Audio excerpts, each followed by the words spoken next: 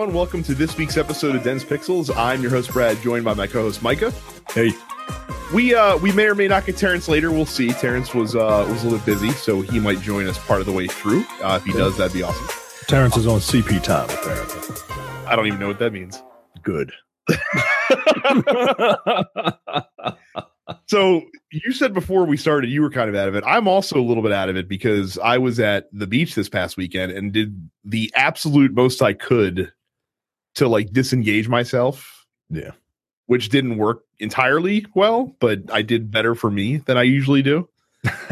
So we're going to go with it. We decided to go with what do you people want this week? Because that just made sense. It's a slow news week anyway. Our top story is an interesting conversation, I think. And then we have some other stuff to go over. Since Mike has been playing more Persona and I've been just playing more Diablo 3, basically, we don't really have anything new to talk about. Terrence was going to talk about Path of Exile, but we'll have to wait till next week for that. I was interested to hear about that, though. Yeah. Because it's basically Diablo clone. But we'll get back to him. Don't forget, if you have not signed up for premium content, you need to remedy that immediately. Just $5 a month or $50 for the whole year. You do that by going to densepixels.com/premium. And what do you get with that? You get access to all of our premium shows, which include Look Forward, our political podcast, which if you want a sense of now last week's episode was more ridiculous than the usual episode of Look Forward. But you can listen to last week's entire episode for free in the Look Forward podcast feed. I suggest you do that because it is pretty damn funny. It was pretty damn funny because the week before last in politics was an outrageous week. So with outrageous stories. You also get the Airing of Grievances, a show featuring Micah and Jay talking about life experiences through the guise of Seinfeld, which is always highly entertaining. You get No Time to Bleed, our monthly action movie podcast. And you get the Men with the Golden Tongue, starting the crew that you are listening to right now. And the next episode of that is also quite hotly anticipated. Yeah. It's so hotly anticipated that I'm going to need a minute before I watch this so that we can give it to you people because, man, it might be. I'm looking forward with the next episode of The Men with the Golden Tongues. I'm looking forward to just hearing from Brad because I think this is the one that you hate the most. Yes, and this also sits behind all of the fake Bond movies as well.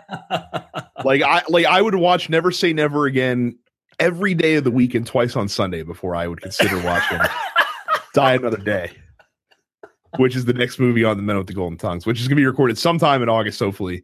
And also Dense Pixels bonus round, which once we get a recording schedule for that, will be coming to you also on the premium channel. So again, densepixels.com/premium. Sign up today and hear what you've been missing. Because there's over 200 hours. It's probably over 250 hours of content at this point, for Christ's sake, that you can get access to. And also, if you've not been to our YouTube channel, go to youtube.com/densepixels. Do us a favor, hit the subscribe button while you're there if you've not subscribed yet. And if you're listening to this podcast, we also release it on our YouTube channel every single week in video form as well. So if you prefer to consume it that way and look at our handsome visage that you see right here, then you can check it out there as well. So that's it for plugs. New releases this week. It's actually a pretty decent digital week. Not a very big physical release week. So on the physical side, Mega Man Legacy Collection 2. This is, I believe, Mega Man 7 through 10 compiled on one disc, if I'm not mistaken. Okay. Cinemora EX, which is a side-scrolling game, is also releasing. I'm pretty sure this game has been available for digital for some time. It's now getting a physical release and like a premium edition. There are three very notable games coming out on the digital side of things this week. First of all, Hellblade: Senua's Sacrifice. This is the new game from Ninja Theory that's releasing on PS4. What do you think of this game? Do you think it'll be playable? No, not playable. Do you think it'll be worth checking out? Because I'm seeing it and I'm like, it looks pretty, but Ninja Theory is very competent. But Ninja Theory is kind of up its own ass with a lot of their ideas. I think that if you are a fan of their games, and if you don't know what Ninja Theory's done previously, we're talking Enslaved, We're talking. Didn't they do Heavenly Sword? Heavenly Sword, right? Did they do the They did DMC. Yes, thank you. That's the one that was escaping me. Yeah. So if you like their games, I do think it'll be fine. The reason that it's available digitally is because they're actually self-publishing it. They are the ones publishing the game. It's available for $30, so I would imagine that you'll probably get a shorter experience than you would get at other games normally. And because they're self-publishing it, like, I get it, right? I get it. But at the same time, like, the cynic in me is like, oh, well, maybe they shopped it around and nobody wanted it. So I don't think that was the case. I think there was a couple months ago in Game Informer, there was a feature article written about this game, and it seems like that they found that to be the best course of action instead, in lieu of shopping it around, and that way they'd have a little bit more freedom and creative control over what they wanted to do. Okay. So We'll see. Like I said, I mean, it certainly probably wouldn't be a bad idea to wait for reviews to come out if you're not sure if you would like it, but it at least bears keeping an eye on because they are a pretty notable game studio. Have you what's your experience with their games? Do you like them? Have you played any of them? I have played Heavenly Sword. I played about half of that, and I played some of Enslaved. They're not my cup of tea. They're definitely not. So this is not a game that I will be checking out personally. But I'd imagine that there's some people out there that would be into it. Ninja Theory for me is a definition of style over substance. You know, like Heavenly Sword looks really pretty, but it's not the best thing to play in the world. It's not like fun. Enslaved has a interesting setting, but you're just kind of running around. There's nothing remarkable about it. Like, there's no hook about it. And DMC is just, you know, some white guy's version of Devil May Cry. And it is a, you know, competent game. All the games are competent, but there's nothing that like strikes me as like, whoa, I got to play the newest Ninja Theory game. You know what I mean? You know what I am interested to see though, how this, how it does, just because I could see if this is markedly successful, you could see a lot of those other like mid-tier developers thinking about this possible route of distribution. Yeah. Instead of going through a traditional publisher. So we'll see. Like I said, it could be interesting. And that one's a PS4 exclusive as far as I know. I don't think it's coming out on Xbox One, to the best of my knowledge. Yeah, I don't think so. I see it's available on Steam, PS4. Okay, there you go. The first episode of the Batman Enemy Within Telltale series releases this week as well. Looks like that the new series is going to feature the Riddler as the main antagonist. And it looks like they're actually taking the Riddler and advancing him to his natural, like, modern day evolution, which is basically that of like being Jigsaw, essentially. I don't know why the Batman movies haven't done this, right? Like, you have this character who's based in like puzzles and come and find me, right? And if you don't, I'll murder somebody. Like, I don't know. It just seems, like you said, the natural evolution for what this goofball character should be. I never finished the first series from Telltale. How far did you get? Just the first episode. Oh, really? Oh, geez. You should probably play it. All right. Is it like, does it, I didn't think it was bad, but it is the most unique portrayal of Batman that I can think of. I remember there's a lot of Bruce in it, and I think they were trying to get inside Bruce's head because everybody knows Batman, right? So they're telling a Bruce Wayne story with Batman in it. Is that the case? There is a lot of Bruce Wayne. There are also some points in the first game where you could actually, you actually have the choice of how to tackle a specific situation. So like, there's a part where you have to meet with the mayor or something. And you can either go as Bruce Wayne to try to, you know, smooth talk him and negotiate as a businessman, or you can go as Batman to try to intimidate him. And what you choose has, you know, far-reaching effects on the story. And there's another part later in the game where you can do the same thing as well. Okay. All right. I'll have to put Persona down for a minute, for a couple of hours. I mean, you could blow through the rest of the 5 episodes within, it would take you 8 hours. Like if you had a long day where your wife was either out of town or doing something, you could do it in one day if you really wanted to. All right. So it's good. It's worth it. And like I said, this one looks interesting as well. And then I could have sworn that this was either in beta a couple weeks ago. I don't know if this is the full release or what, because I only saw it pop up on the PlayStation Store and I didn't see it pop up on the Xbox Store. But this is Lawbreakers is apparently coming out. This is the multiplayer only like hero shooting game made by whatever studio Cliff Bleszinski is working for nowadays, which is probably the biggest reason it's notable. What is it called? Boss Key Productions. There you go. So if you're looking for another hero shooter, Lawbreakers will be available. It's only $30 because it's only multiplayer. I guess they didn't see the need to charge full price for a multiplayer only game. I've heard mixed things. I've heard good things about it. But yeah, I don't think it's gonna be dethroning Overwatch anytime soon. But if that is your cup of tea, then you might dig it. And then so again, go ahead. Is the hero shooter like the new like first person shooter? I mean, like the new military shooter. When Overwatch sells, now Overwatch didn't invent the hero shooter, obviously. No, certainly not. But when Overwatch is as successful as it's been, with over at least 15 million copies sold, I feel like so far, or maybe a little less than that.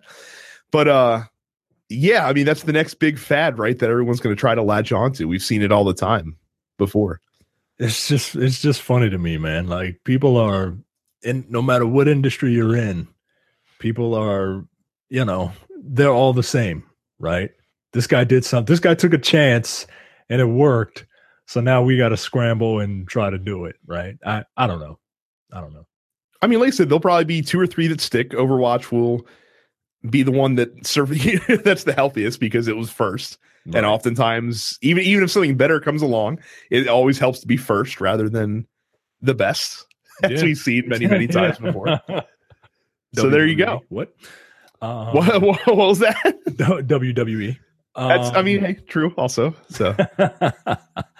But yeah, all right. I was just curious, like, because I see a lot of hero shooters now. Oh yeah. And like there's one called Fortnite or something like that just came out. And that's cooperative though. That's not a it's not a competitive. No, that's not a deathmatch situation. Oh, okay. All right. Anyway. But yeah, that'll be the next big thing. And then a couple release date announcements. Resident Evil Revelations 1 and 2 are both going to find their way to the Nintendo Switch sometime in 2017. And that's what we talked about last week. Capcom was like, we're going to make more games for the Switch. I'm like, no, you're going to remake more games for the Switch is what you're going to do. And less than a week later, here we go. Yeah. And the Horizon Zero Dawn expansion, the Frozen Wilds, is coming out November 7th for PS4. You ever finished that? No, I'm like, I have like 3 chapters left in the main story too. Like I'm right there and I just can't get the gumption to just do it. Yeah. I didn't finish it. I want to finish it. But I went and bought Persona, and that is really, I'm really invested in that. It's hard, man, and I knew it would happen because I even said it on the show. Like when Mass Effect came out, I was gonna put Horizon down. Like if I was a strong will and discipline, I would have waited until I finished Horizon before picking up Mass Effect because I knew once I put it down, it was going to be nearly impossible to pick back up, and that's exactly what's happened. Yeah. Anyway. So. We'll see. So that's it for new releases. Let me pass it over to myself for headlines real quick. The first one is a sad story. This is actually this broke right after we recorded last week. So the lead designer for Anthem and longtime BioWare employee Corey Gasper tragically passed away last Monday night suddenly. No cause of death was given. Basically, everyone found out about it through a few industry folks like Jeff Keighley and some other guys who tweeted about it because they found out pretty quickly. It's just sad news. He'd been with BioWare since 2007. He'd worked on Mass Effects 2 and 3, Dragon Age Origins. He also consulted on Battlefront, Mass Effect Andromeda, and he got finally promoted to lead designer for Anthem. and then unfortunately passed away all of a sudden. So condolences to Corey Gasper's family and to everyone at BioWare affected by this. It's very sad, man. I mean, I don't know what else to say. Yep. So next up, so something that I'm actually kind of surprised just happened is that the WNBA is finally going to be in a video game. And I use the term finally very loosely because I don't really know who is requesting this, but the WNBA is coming to NBA Live 18 this year. We briefly spoke on this on one of the many instances where Terrence was not paying attention to the show that he's on the Nerdpocalypse, and he started laughing, and we got into a discussion, and Jay hates female athletes, and I think this is very good for the WNBA. I think it's incredible for the WNBA, and I'm not like trying to, white knight this or some shit, right? Like the WNBA needs exposure, like they do. They need as much exposure as they possibly can, and being put in a video game, especially like being put in live, while it is not the same as having your own standalone video game. It is exposure that they need. They need exposure so that they don't have to wear jerseys with advertisements on them. Oh, that's coming to the pros as well, my friend. Really? Oh yeah, that's just a situation of there's money to be made, so they're going to make that money. God damn it! Now for the WNBA, it is a case of necessity. Yeah. Like, I mean, come on. No, but other sports leagues, like just on that front, not to get off too big of a tangent there, other sports leagues are looking at the fact that pro soccer has basically been doing this for the last 20 years, and it has affected them in no negative way, shape, or form. So other sports are like, oh, we could probably do this too if we want to. God damn it. So yeah, that's just their space to advertise, buddy. That's all that is. But yeah, so while you can be optimistic, I can be both happy for fans of the WNBA. I've resisted the urge to to make that joke, but also extremely cynical, because if anything, this is a very intelligent move on the part of EA to give them access to a fan base, no matter how big or small that fan base may be, that 2K does not have. So if you, and in all seriousness, so like if you are a young girl who watches the WNBA and wants to see those stars represented in a video game, you're probably going to buy NBA Live 18. Yeah. Because this is the first opportunity that you've had to do that. Yep. And that's a good thing for them. It's a good thing for EA. And look, EA has already done this, right? Like they put female soccer players in FIFA, starting with FIFA 16. Mm-hmm. Now, the problem is, though, and the reason why I can be cynical is because much like in FIFA 16 and FIFA 17, all the WNBA players and teams are only going to be available in offline play now and online play now modes. So they're not like, you can't like do like league, GM or whatever it's called. No seasons, no franchises, no career modes, no nothing like that. Just one-off games with the WNBA rosters. I mean, it sucks, but you got to, at this point, I figure you got to get in where you can right now. And I agree. Like I said, if there's one thing that Live needs, it is a reason to buy it over 2K.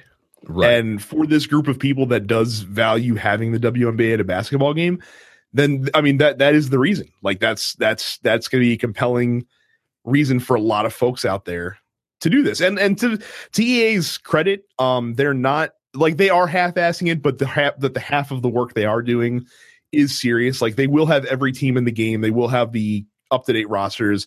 They did bring some of the WNBA players in to like facially scan them and actually have them in the game. So it's the same kind of thing that they did with FIFA. So that's a good thing. However, I'm not optimistic that it's going to go much farther beyond this. So like in FIFA 17, the female soccer players had the same game modes as they did in FIFA 16, where just, one-off matches and a tournament. That's it. I'd be very curious to see sales statistics for 15, 16, 17, and 18 to see how having them in, if it had any impact at all, to see what the impact was. FIFA's probably not the game to do that with because their impact for FIFA's already the highest selling console game every year, pretty much. Yeah, I see what you're saying. Like everybody's gonna buy it anyway, so they're not the underdog, right? Like right. There's no measurable impact. What you should look at in the case of this example is how does 2K sales compare year over year to last year? And how many copies does Live sell? Because Live hasn't been in the game for 2 years, so it's kind of hard to look at a year by year comparison for them. Right. So, but like I said, it's not a bad thing. Making any video game more inclusive is always a plus because that just opens it up to more people. And look, if they want realism, as long as they can put a Washington Mystics attendance champions banner in the game, then I will be happy. That's what I'm going to require. Oh, goodness gracious. Here's a question, right? The WNBA has the sponsorships on their jerseys. They have the sponsorships on their jerseys in game also. Like does Verizon get a cut of that? I don't think so because it's no different than. Well, I guess it's no different than them having Sprite on the somewhere, you know. Well, no, that's different. So like if you have Sprite, for example, is product placed in 2K, right? So they are getting or actually it's actually Sprite probably paying for the privilege of being in 2K for that matter. Mm-hmm. With this one, it's just I guess it's a good question actually. I don't really know how the concept of sponsorship in video games where the sponsorship is something that exists in real life. So like the NASCAR games, for example, would probably be the best example. I'm curious as to how that works, right? Because I mean, Verizon's not going to pay for the privilege to be on the WNBA jersey of a live avatar, right? Mm. Like they don't give a damn. But it's like, so is EA doing it for authenticity? Well, they're definitely doing it for authenticity. That's for certain. I don't know. The only thing I can imagine is when you're getting the WNBA license, like all of that uniform sponsorships, all that sort of thing, just kind of maybe falls into that umbrella, perhaps. Yeah. Like maybe when Verizon signs the agreement with the WNBA that, hey, we're going to be on, whatever team's jersey, they're saying, hey, you're also consenting to having your logo advertised in, stuff with our partners as well. Okay. And I'm sure Verizon doesn't care. It's extra exposure for them too. Yeah, so. Verizon doesn't care. Whatever. I was just curious as to who that benefits, right? Because, if Verizon is getting a piece of that, you know what I mean? Well, if you're nerd like me, like you want that stuff. It's as silly as it sounds. You want that stuff on the shirts because you want it to be as real as possible. Yeah. It's a simulation, man. FIFA's the same way because in FIFA you have all of the sponsorships on the kits as well. Yeah. I know soccer fans would be pissed if that Qualcomm logo wasn't on the jerseys. I'm so glad that my club doesn't have a ridiculous logo. I would hate it if it was something that just stuck out like a sore thumb. It looks like their jerseys are like colored to match the logo of the. So, sometimes they are, or no, actually, sometimes the logo is colored to match the jersey more so. I would hope that the logo would conform to the jersey and not the jersey conform to the logo. There's there's a German team that I sort of passively follow. And don't even try to pronounce this name, Micah, because you will not be able to do it. The name of the club is Borussia Mönchengladbach. All right, never mind. Right, I was gonna try to type it, but their colors are like green and black and white, basically. But their sponsor is this German bank called Posta Bank, who has a big, bright yellow and black logo that just you slap it on their jersey, and it looks so completely out of place. Here, I'll try to find it real quick, because I need you to see it because it's ridiculous. But yeah, like that's I like it when sponsors allow their logos to be twisted, or to be changed based on the team. Like Tottenham's company sponsorship does that. But let me just I'm gonna send this over to you in Facebook message real quick. And for those of you at home that are daring, feel free to Google Borussia Mönchengladbach's jersey. And ooh. Right? Like it doesn't belong. It does not belong. It does not belong. And that's a pretty fly jersey, man. But then you got that big sticky note in the front of it. You know? It does look like a Post-it note. It's terrible. So yeah, there's some very bad examples of that.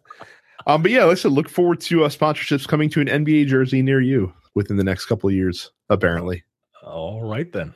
So also coming to you, and sometime in, I guess, 2018 is going to be Dragon Quest Builders 2. This is the sequel to the Dragon Quest meets Minecraft mashup that Square put out last year to apparently good enough success for a sequel. It's going to be coming out on PS4 and Nintendo Switch.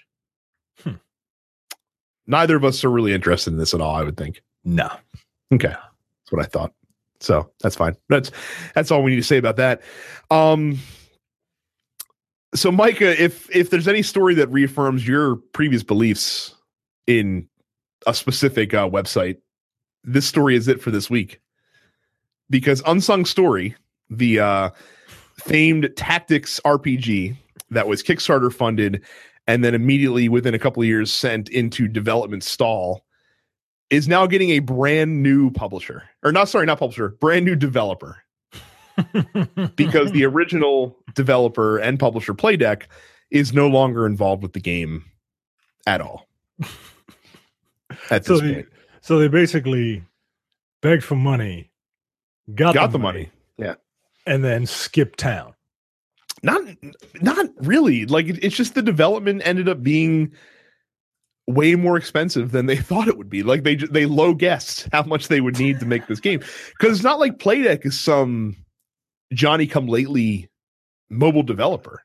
Like Playdeck is a pretty notable developer in the mobile space for games. How does this work? Like those people, do they get their money back? No. Yo, it is crowdfunded venture capitalism. You are giving money to put your faith in a project and hoping that project delivers on what they promise. Yeah, but in venture capitalism, like, yeah, there's a risk, but there's also a reward of profit.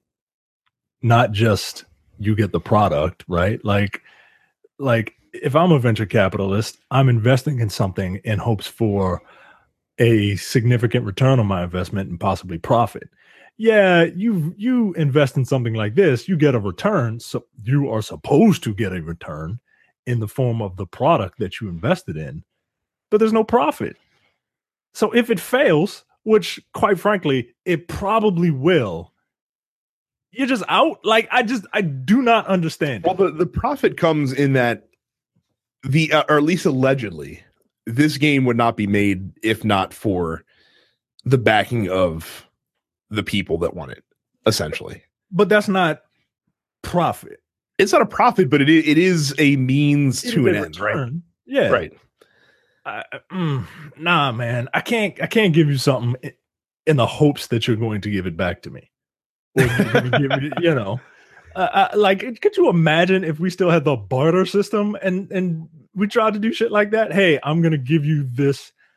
Give me that banana, and I'll make you a banana milkshake maybe one day, hopefully. But I don't know, because I don't know if I'll have enough bananas to make you a banana milkshake. So just give it to me. No. It is. I find it fascinating, the juxtaposition between video game Kickstarter and board game Kickstarter.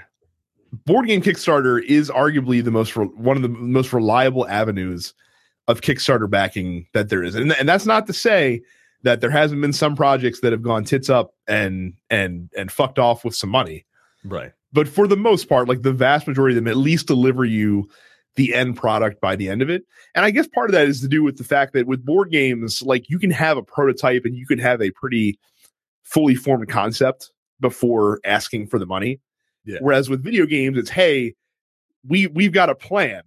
Right. We want to do this. Let's, and it's all dependent upon how much money we get. Like, and because we haven't bought the technology, right? Like everything is a theory. Nah, man. Nah. You do a board game, you got a piece of paper, you can draw a little board on it, and you can say, oh, hey, here's the Monopoly Man, here's the car, here's the thimble. You know what I mean? I don't know. Support board game Kickstarters all you want. Don't support any video game Kickstarters. No, it's like I said, it's not looking good for this. So this is from Little Orbit. Little Orbit's the company, the developer that's now developing it. This is from their CEO, Matthew Scott. Quote, we have spent hours going through the Kickstarter comments and researching all of the project materials, and I feel backers have made one thing clear. We need to focus on the original single-player game and Matsuno's design that was promoted during the campaign, and that is exactly what we're going to do. At this point, our primary goal is to separate the years of modifications and changes that were made while Playdeck attempted to deliver something to their backers. So, and I think what this Kickstarter project was it was a project where they're like, all right, we're going to set a funding goal because we want to make sure we get our money, but we're probably going to get way more than this. And that'll be what we actually need. And you see that again with board games sometimes too, is they'll set a specific funding goal, but in reality, they actually want to make a amount beyond that they have in their minds. And they think that, by offering stretch goals and incentives and stuff like that they'll get there. And the problem is with this project is that it just made it over the funding goal that was set. Yeah, see, that's why you can't, I understand that concept. I think it's a dumb concept, but you're lowballing to try and convince people hey, I just need you to give a little more and then we can make it. Nah, man, be straight up. Just be honest, because when you lowball it like that, it makes people think it makes people feel you're cheating. First comment I see, we need an accounting of what you developed for the game. Why is it that Orbit has very little assets in which to work from, and they say they're going to have to start the game from scratch? It sounds like you took investors' money and spent it on things it wasn't meant for, like hookers and drugs and blow. Some of that might not be true. For those of you wondering, say, hey, Little Orbit, what have they done in the past? Well, fortunately for you, backers of Unsung Story, Little Orbit is a video game development juggernaut known for other tactical games such as Adventure Time, the Barbie line of games, and the Monster High series of games. So I'd have to imagine that your Japanese tactical role-playing game couldn't be in better hands right now.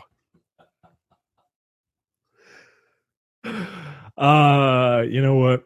I mean, I guess it's sad, but you'd be hard pressed to find sympathy from me. No, I mean, and like I said, when you back something on Kickstarter, this is what you are taking into your hands. Yep. As long as people know that they're throwing their money into the ether, and they're not getting it back. If you're okay with that, then by all means keep donating. You should probably throw some of that money in our direction, because we're giving you stuff like product, stuff to listen to. But yeah, keep doing it. And look, the best comment that I've seen on this article here, if nothing else, I think Kickstarter has exposed us to the harsh realities of game development. Yep. Yeah. Because there's a lot of game projects that this shit happens to that nobody hears about just because their money's not on the line. Yep. So there you go. I remember my friends, people I used to hang out with, after a session of them getting high, they were like, yo, we should make a game. And I'm like, do you know how to make a game? It's like, no, but I know how to program.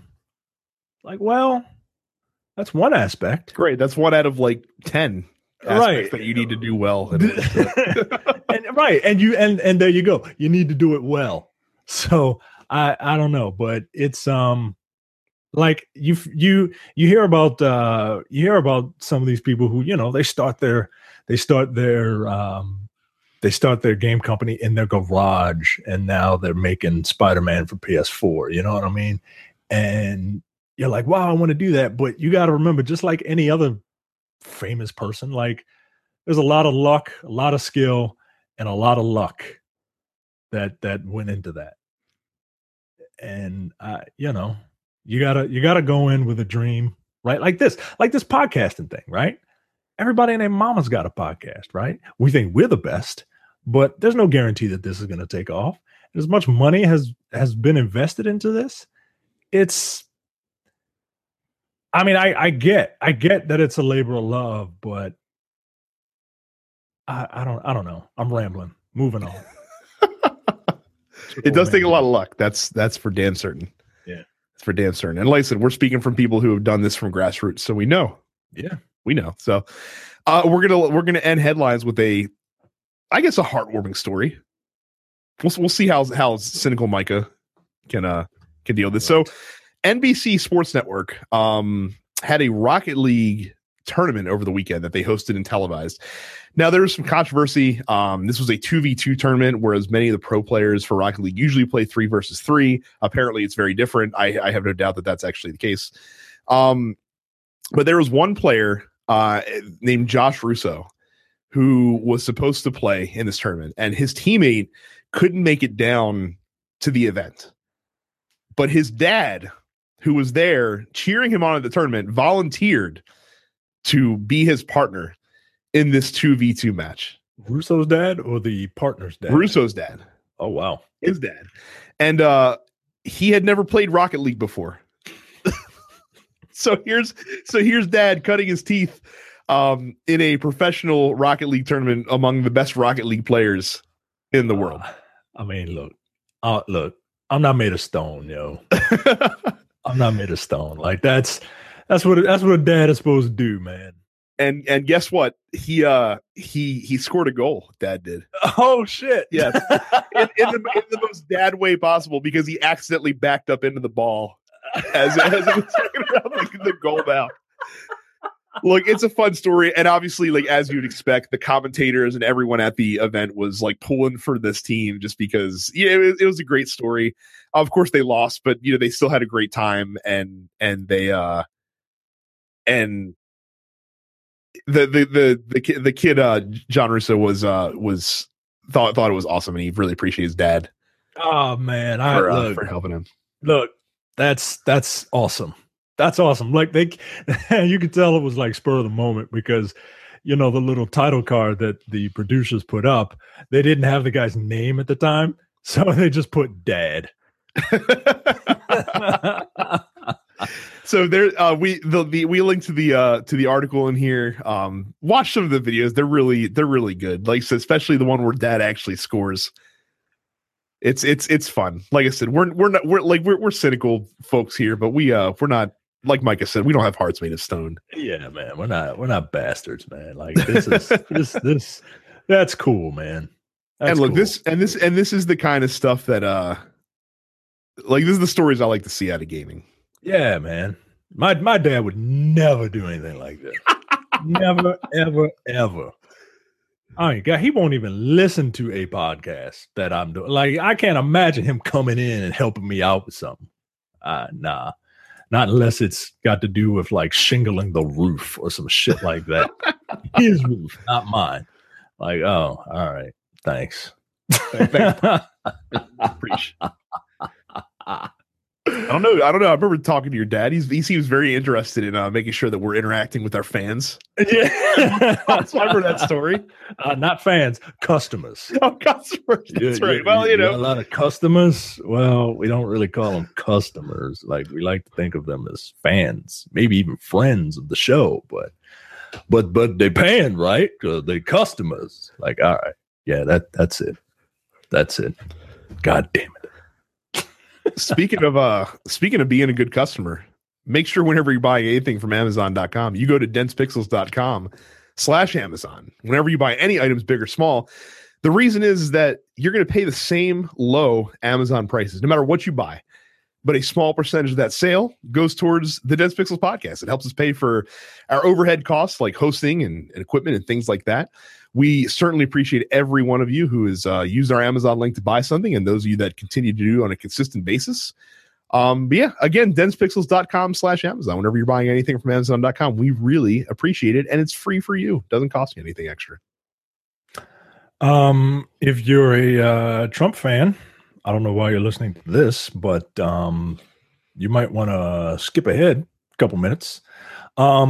Reps from EA and Take-Two say that Trump's policies are hurting the U.S. game industry. So during a panel at the 2017 Games for Change Festival, representatives for Electronic Arts and Take-Two Interactive discussed the Trump administration as it relates to their company's interest, focusing their complaints on three significant issues across the domestic and foreign policy. 1, immigration; 2, education; and 3, trade. They argued that the White House isn't doing what is best for the U.S. video game industry. So, immigration. Basically, there's a lot of moving parts here. Trump backed a bill that would essentially cut legal immigration in half. And some supporters are like, well, it's because we want people to come in who can bring a certain amount of skills to the country, right? We don't want just anybody coming in. You got to come in and you got to contribute, right? This article goes on to say that that could turn out to be a boon for the video game industry, which focuses on employees with technical skills and advanced degrees. But Trump also signed an executive order in April that initiated the review of the H-1B visa program, which allows companies to bring skilled foreign workers into the U.S. for a few years. Basically, we can get all those geniuses over there from Asia to come in and help us make really good video games if we are, EA or somebody. H-1B visas are limited to specialized fields like science and technology, including game development, and the government grants over 100,000 of them a year. But the Trump administration's review signals an intent to overhaul the program in name of protecting American workers, right? We don't want those foreigners to come in and take our jobs. And it could restrict those visas coming in. So I guess we'll tackle these one issue at a time. Yeah. So the problem with this, and this is certainly not a situation that's unique to video games. Anytime that you want to tighten up any immigration policies, you're going to get kind of not a brain drain, but like a brain block, basically. And the reason that doesn't work is because you have a lot of other countries like, I don't know, Canada, other countries in Europe that are just like, hey, we'll take you right over here. That's exactly like they're wooing you to come over. Right. And when you have, and so here's a couple of game studios just off the top of my head: BioWare, Ubisoft, CD Projekt Red, Guerrilla Games. Yeah, and that's just like, that's without even thinking about notable game development studios that are headquartered in not America. Yep. Basically. And so if you are limiting the number of folks that are able to come in, work for these studios and drive their innovation forward, the end product is going to suffer. Like, studios like, Rockstar, for Christ's sakes. lest I forget. They made their living parodying American culture. Right. Not a US studio though. Right. And that's what I'm saying. Like they are a foreign studio poking fun at Americans. And now yeah, because nobody wants to play Mass Effect or Assassin's Creed or The Witcher or Grand Theft Auto. No one's ever heard of those games, right? You wouldn't want to work for those companies, right? Exactly. Shut up, man. and that's the thing though, is if you really want American businesses to prosper, you want them to have access to the best and brightest people that they can have access to. And you're not only going to find those people inside the United States. Right. And likewise, there's a lot of people from the US that are going to these other game studios because they want to work with the best and brightest teams. So you have this like cyclical relationship that's just taking the businesses inside of your country and just kind of dragging them down a little bit by restricting, the talent that they have access to. The article goes on to say, I don't have the names of the. Oh yes, I do. The rep from Electronic Arts name is Craig Hagan, and the rep from Take-Two is Alan Lewis. Alan Lewis said that this immigration thing is a problem on two accounts. One, immigrants don't want to come here because we're run by a lunatic, bigot, xenophobic despot. And two, the immigrants that are here either can't stay or don't want to stay. So I just, the whole America First thing, like the whole, like, inclusiveness just didn't, I don't understand it. I don't understand it. Like, it's not what the country was built on. Well, it's this misguided. Again, this transcends video games. It's this misguided tunnel vision that you think of things on the most basic level possible. Is that, if we stop people from coming into the country, then there will be more jobs for unemployed Americans to be able to take advantage of. In a lot of cases, those are jobs that unemployed Americans are willing or able to do, though. Right. And all you're doing is usually hurting people at the high end of the scale more often than not, as far as getting top talent and stuff like that in there. So it's like, and again, it's looking for a binary solution to a problem that's anything but, essentially. Next up, education. STEM education is vital in developing the kinds of skills that game developers need. Hagan lamented that the Trump administration's position on education, that it's best left to the states, and that the federal Department of Education doesn't have a widespread policy program for STEM fields. STEM stands for science, technology, education, and math.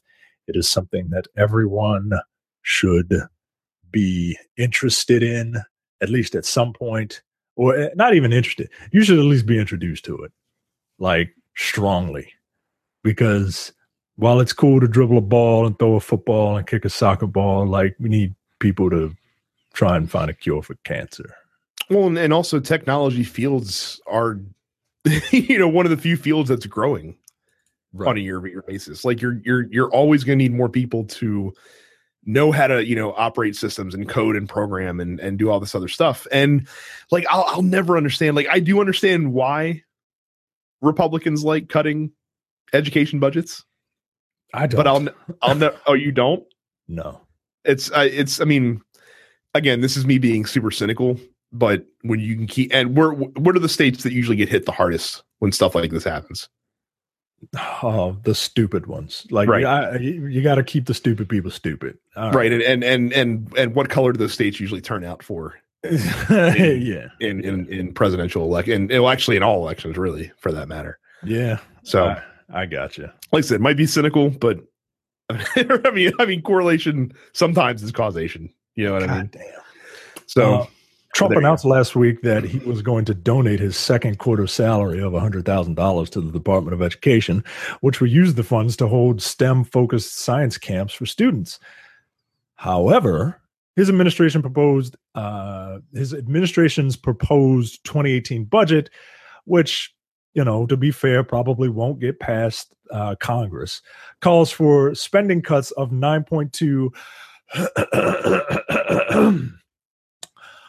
billion, or 13.5% across K through 12 schools and higher education. I mean, it hurts my heart, man. Like, it makes me weep, man. I know. Well, I mean, we gotta teach kids to, continue to take up the practice of hitting rocks with a pickaxe so that you can use outdated fuel for, to heat your homes. God damn it. Lastly, the game industry is moving towards digital distribution and away from shipping retail games. Digital games comprise a majority of total sales for both Take-Two, 55%, and EA for 61% during their respective 2017 fiscal years, which both ended in March. But that shift is hindered by the sorry state of broadband penetration in the United States. The new chairman of the FCC under Trump favors deregulating the massive corporations that provide internet access to Americans instead of having the government level the playing field. This jackass believes it can spur private investment in broadband infrastructure by appeasing companies such as AT&T, Comcast, and Verizon. Again, this goes back to whether or not we need to consider the internet as a resource, a la, or you mean a utility? Yes, a utility. I'm sorry. Like electricity and water and things like that. I mean, it's a no-brainer, right? This is why I don't like talking about this shit, because it doesn't compute with me. Like it's like dividing by zero, man. And I mean, again, if you want to, for those of you who are stupid, you can't do that. I find it very hard to believe that it's a coincidence that the countries that have the best high-speed internet, that have the most people that have access to it, also tend to be the smartest countries in the world. Right. It's an information age. You want to put America first, you need to have access to information in the flyover states. Mm-hmm. You know what I mean? And I hate to use that term because, but that term makes it feel like those states aren't worthy. Well, and it's not even about the access as much. Also, that's part of the equation. The other part of the equation is the affordability of it as well. I mean, I find it a little ridiculous that I think that I'm getting a really good deal when I'm paying $80 a month for 150 megabits of high-speed internet. Like that's and I'm fortunate that I'm able to comfortably afford that bill where I'm paying, what does that add up to over the course of the year? My brain is farting, right? It's like $550 or thereabouts over the course of an entire year. Like that is not an insignificant amount of money. And there's some people that, even if they had access to that, or there's some people that do have access to that, just can't afford that. And that's part of the problem as well. And look, and we talk about all the time how, physical game sales aren't dying as quick as everyone thinks that they are. And this is a big reason for that, but it's also it also stunts the ability for these companies that rely on this digital distribution to be able to grow that at the rate that they want to sometimes. Yeah. And look, this was a president that campaigned on wanting to, redevelop a huge infrastructure plan. And, for him, that means fix your roads and your bridges and stuff like that. But of course, he wants to privatize all that. It's not, the public's not going to pay for all that if the Republicans have their say. But, so far he hasn't made too many advances towards moving that plan forward. I don't want to live in a world where we are run by the Shinra Corporation. You know what I mean? And look, again, this is these specific policies that we address today are the byproduct of an administration who doesn't understand how the federal government works, and they're trying to govern by campaign slogan. And you find out that once you get to the big chair And once you have to start making decisions, you can't just say, "Oh, do it, jump because I said jump." Like, no, that's not how the government works. And like we just saw that with, the big fight, the multi-month fight to try to, repeal the Affordable Care Act, which met with failure. And you're going to see it again when we try to tackle tax reform. You're going to be in the same boat. Just because you want it to be a certain way doesn't mean that it can be that way. And if anything, like this administration so far has reaffirmed my appreciation for the checks and balances that are built in to our government. Man. Yeah, man. Like those dudes back then, while they were bastards and slave owners and, all around assholes, like they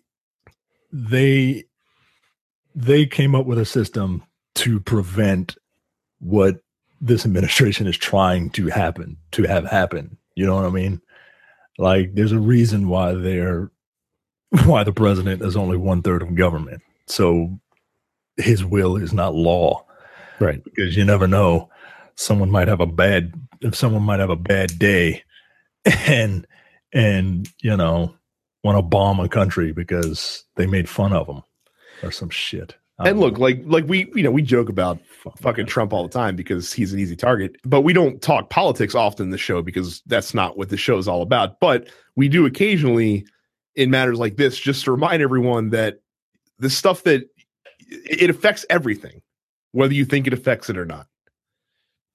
Yeah. And like if you keep going on this path where you want to introduce policies that are xenophobic, and look, like the immigration law that was proposed that Trump supported last week, it will never even make it past the committee stage probably in Congress. Nothing like that would ever be signed into law. I can promise you. But just the fact, but just having the president up there doing that matters because that's what the rest of the world sees. Right. Like that's why it's a big deal. Even though the law, like people will say all the time, "Oh, that law is never going to pass." Yeah, I get it, but when the president says it, it's American policy. When the president tweets it, it's American policy. Whether you think it should be or not, that's what it is. Right. That's what he's the face of America. God damn. Well, no, false. Kevin Owens is the face of America. This face. You know what? Let's move on. Let's move on that happy note. Question of the week.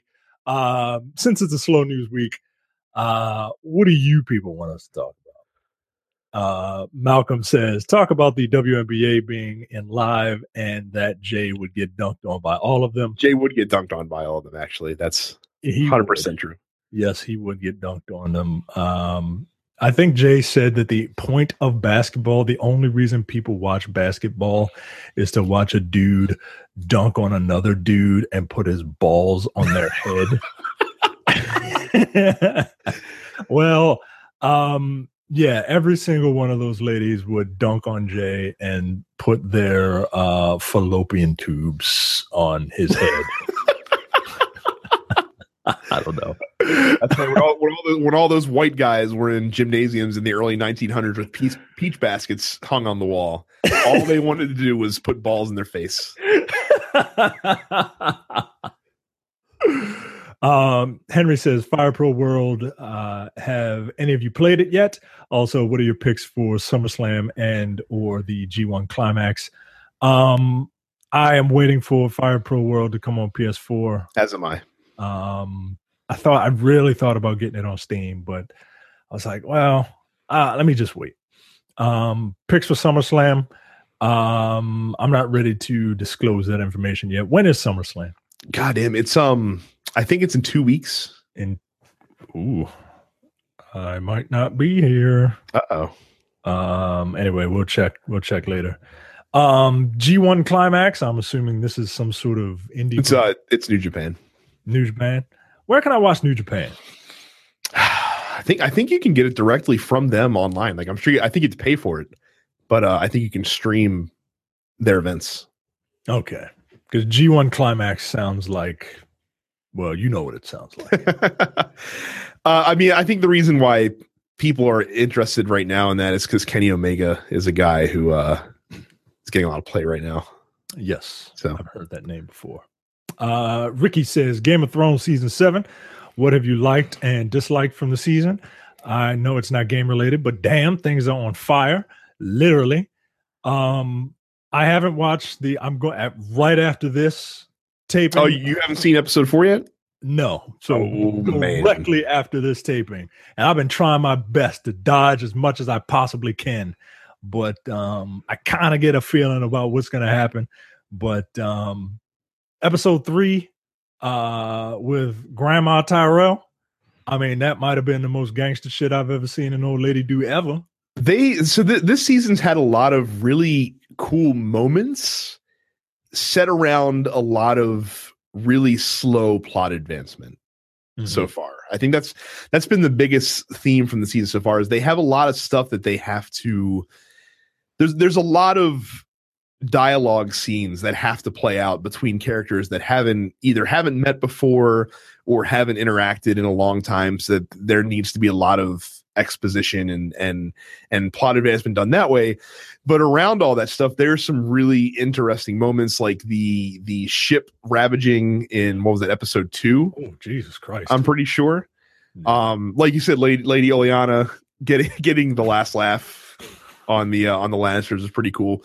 So there's been some good stuff. It's just been fewer and far between.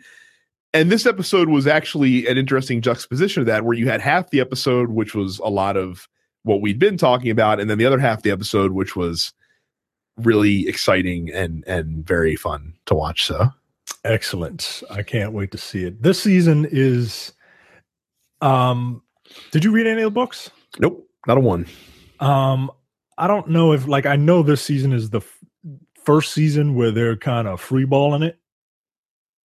Right? Like, I think last season was the first season that they were on their own. Oh, okay. All right. I mean, I can't tell the difference, but it's got enough there that I'm not like bored by it. Oh no, it hasn't been boring, but some people have found this season terribly unexciting so far, and I get why that is. I do get why that is. Mm-hmm. Because actually, so far up to this point, most of the stuff that has been action oriented really hasn't been on screen. Like when the Unsullied took over Casterly Rock, like you saw bits and pieces of that battle, but it wasn't much. And then the battle at Highgarden, you didn't see any of it. You saw the aftermath. That's it. Yeah. So I just need Cersei. I just need Cersei to keep being Cersei. Like, she's like the head bitch on the Real Housewives of Westeros. You know what I mean? Like, she's the one that like is like, oh, you're such a fucking bitch. I can't wait to see what you do next week. You know what I mean? But I'm enjoying it. Amir says, is there a comfort food game that you can go back to anytime if it's slow for gaming, i.e. me buying a PS3 to play the Metal Gear series again? He really did that. I know. I remember we posted in our group about it. I'll usually, like, if I need to veg out, I'll play like a fighting game or something, because I'm not, they're very basic for me if I'm in like a veg out mode, or I'll play like a puzzle game or something like that. Interestingly enough, for me, there's not one game like it's like a rotating thing. So like right now for me, that game is Diablo 3. For a while, it was Hearthstone. I guess the only games that over time I've been able to reliably go back to have oddly enough been SNES sports titles. What? So like NBA, it's the most random NBA Jam TE, Tecmo Super Bowl. Those are games that I can pick up and play whenever. Huh. And I'll just get the inclination to do every now and then. Huh. All right. Eric says, if you had to make a 3-person all-star b-ball team, including yourself, which video game characters would you choose? I'm going to add the caveat that it cannot be a sports athlete. Oh, man. God damn it. Shit. Yeah, you can't be like, oh, I'm gonna pick Kobe Bryant and LeBron James. No, you can't do that, man. Get the fuck out of here. One for me, one Sagat. Oh, wait, we're good. Okay, yeah, you go ahead and give yours real quick. One Sagat, and man, who's got handles? Who's got handles? Because you gotta have a big man, and I need a point guard. I need like a little dude that's got like handles. I don't know. For some strange reason, I feel like Falco Lombardi can ball. I don't know if that's correct. I don't know. I don't know why either. It just the first name that came to my head. Listen to what I'm going to do to you. I don't like your rule that you made. So I'm going to say fuck your rule and find a loophole around that rule, because my two characters are Shaquille O'Neal from Shaq Fu and Michael Jordan from Chaos on the Windy City. Oh, suck it, Micah. Suck it. Not sports video games. God damn it. And it counts too. Bulls. Jesus Christ. Carl says, have you guys heard of the Universal Fighting System card game? If not, it's basically if Street Fighter, Super Smash Brothers, and Magic the Gathering had a no holds barred threesome while Mega Man filmed. What are your thoughts on it or games like it, where video games are turned into tabletop games? I think you are the perfect person. And yes, I have heard of the UCG system that Carl's referring to. So this is where I have to put on my tabletop game snob hat here, because there are way better fighting card games out there than that system, which has to be very generic so that it can accommodate the multitude of licenses that it has. So is it like a Mugen for card games? Sort of. So the way that UGC works is that there exists a framework within of rules and how the mechanics work in the game, but within that framework, you can make new characters and put licenses in the game, and you can make them work within that structure, essentially, if that makes sense. Carl, if you want some fighting card games that are a little bit better, in my opinion, at least, I would recommend, but they won't have as much expandable content, but there's still a lot to keep you busy. A couple recommendations: Yomi, which Micah can also attest to as being very fun. That game, man. Also, the BattleCon series, specifically Devastation of Indines, is also an excellent tabletop fighting card game as well that I'd recommend. Excellent. Our buddy Justin says, can we talk about and theorize why games like Crash Remake and Shovel Knight were praised, yet Yooka-Laylee was met with negative reviews, despite all three being faithful to their source material / source time? I'm assuming this is the Crash Bandicoot remake? Yeah, the Crash trilogy that just came out, basically, I guess he's referring to. People dig that? It was the top selling game in the PlayStation Store during the month of July. Holy shit. So, and it was number 2 in June, despite only being on the market for one day. Damn. Yeah, people are all about that Crash remake. Why did Yooka-Laylee get panned while the other stuff gets praised? Well, I think with Shovel Knight, they have a good formula that their fans like. And if you notice with those expansions, like they add new characters and stuff like that, but they don't change what the game essentially is, and people like what the game essentially is. With Crash Bandicoot, you took a beloved, for some reason, series from 20 years ago, and you put a fresh new coat of paint on it, and of course people are going to like that. And like I said, I don't understand the obsession with Crash Bandicoot. I've never understood the obsession with Crash Bandicoot. Now, granted, I didn't make it past the first game, because after playing some of Crash Bandicoot 1, I didn't want to play any other Crash Bandicoot games, because that game fucking sucks. Yeah, man. I don't care what anybody says. It's terrible. And I guess with Yooka-Laylee, and I haven't played Yooka-Laylee, and it was faithful to that genre of games, that Banjo-Kazooie style 3D platformer. I don't know that it did a lot that was new to kind of move that genre forward, I guess. And to be fair with Yooka-Laylee, like there are a lot of people who like that game. Even though it got critically very mediocre scores, it's still there's enough people out there who like that game that praised it. And I think that if you're predisposed to liking that style platformer, you probably like Yooka-Laylee a lot more. And if you were expecting it to be like the greatest 3D platform of all time, maybe you're a little disappointed. But I mean, just biases that come with that. Nostalgia also plays a huge part in the case of Crash Bandicoot. That's the only thing I can think of. Because look, the first time I played Crash Bandicoot game was when I played Uncharted 4. And I was like, this is what people like. Like Crash had came out at that time in the 90s where everybody had a mascot platformer, right? Everybody had some little furry thing running from left to right, trying to be wacky and extreme because it was the 90s.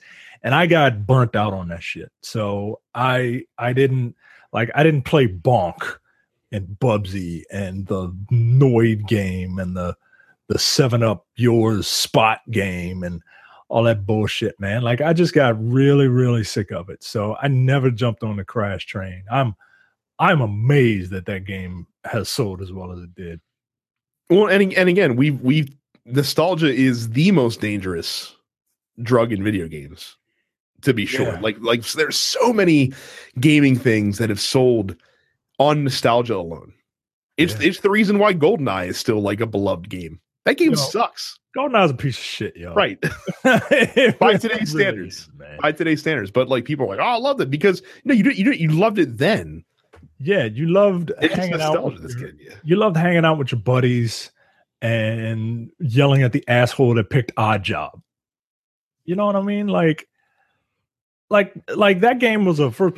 Like the C buttons were like the look stick. Like it. Ugh. Gross. It was gross. Anyway, Evan says, what's the worst place you've ever visited excluding Florida? I'm glad that disclaimer's in there. Oh man, where have I been? That's I don't hate Philadelphia. I don't like the way people think Philadelphia is so much better than any other city. Like it's just a bunch of fucking white trash, just like Baltimore. Just a bunch of white trash all over the place.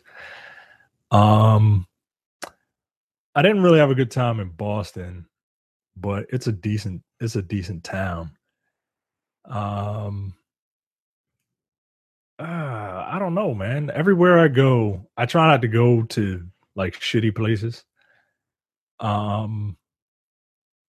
Yeah, I think every place I've been, I've enjoyed something about it. And I don't travel to a ton of places, so I can't. I'm kind of the same way. Like I can find the silver lining with a lot of places. I'm trying to think of anywhere I've been that I just didn't enjoy myself for whatever reason, and it's tough to think of that. Every you know what? The only city that I didn't really care for was Atlanta. That's probably the only one that I can think of. Why was that? It's such a weird downtown area. Like just the way it's structured and there's nothing to do. The thing with Atlanta, you gotta drive everywhere. Right. And that sucks when you're not driving. Like I was 14 when I went to Atlanta. Yeah. And you gotta drive everywhere. Like there's like the transit system. Like downtown Atlanta is very weird, like you said, because there's like the CNN building and there's the Coca-Cola building, and then there's a Ferris wheel for some fucking reason. And then you got to drive like 45 minutes to an hour to get somewhere. And it's just, it's too spread out. Well, and then also like Atlanta, it's also one of the few cities that has the highest cool shit to do in the suburbs to the city ratio. Like there's a lot of stuff to see in Atlanta in the suburbs of Atlanta, but the city just doesn't really have anything for me. I don't know. The city did not make a impression on me when I went there. That's for sure. Yeah. Atlanta's kind of boring. We have family down. Well, she has family down there, and we generally don't go.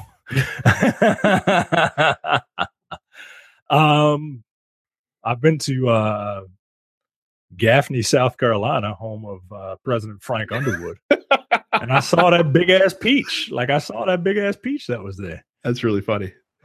Yeah, that's actually a better question is what places I've been to that I didn't anticipate to enjoy as much as I did, like Gatlinburg, Tennessee. Huh? Gatlinburg? Yeah. Yo, it sounds like I don't need to be there. No, it's actually a cool tourist city. Like it doesn't sound like it would be, right? Because it's just fucking Gatlinburg. What the hell is that? Yeah. But that was Gatlinburg was pretty cool. I was surprised I like San Antonio as much as I did. I really like San Antonio.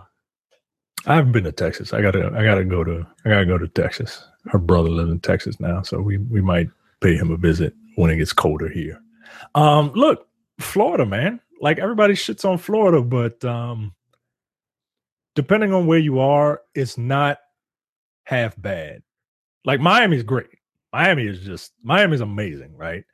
But the problem with Florida is that it's so big and it's so swampy. Like there's not a lot to do if you're not in a major city. And the wife is from just outside of Daytona.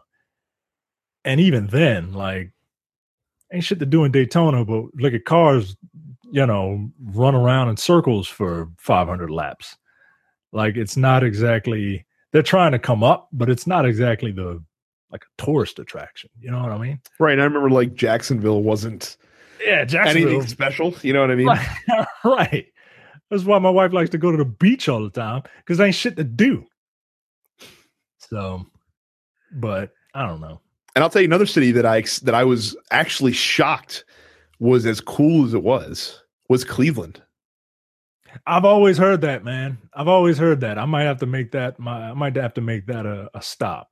Cleveland's legit, man. Like so the whole city, or at least like the main part of the city, is about the size of like the Inner Harbor, believe it or not. But there's some cool shit to do in Cleveland. They have some really cool bars. Not that you would care about the bars, but they had some really cool bars that we got to visit as well.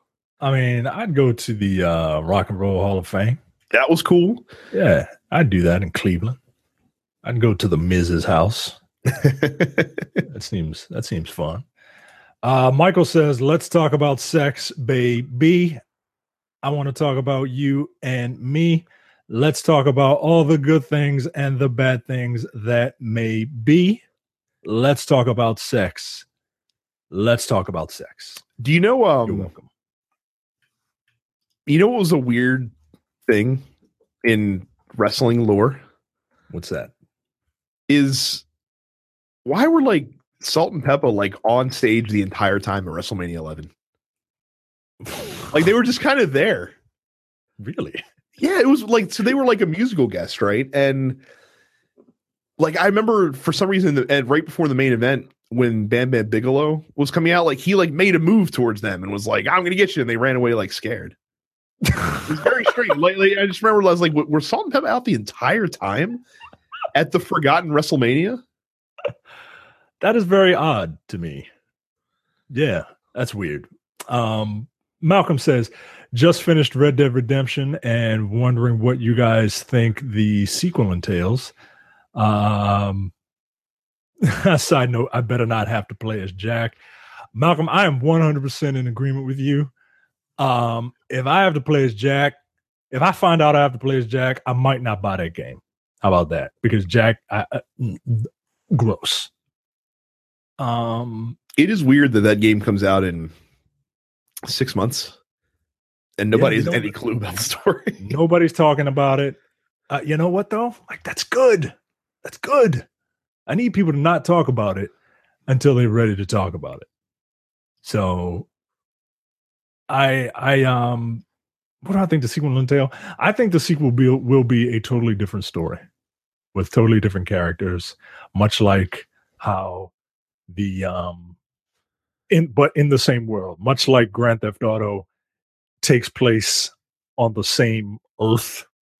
Like all the cities are there, like Los Santos is the same Los Santos in Grand Theft Auto 5 as it is in Grand Theft Auto San Andreas or whatever. I might be getting confused, but yeah, I think that's what will happen.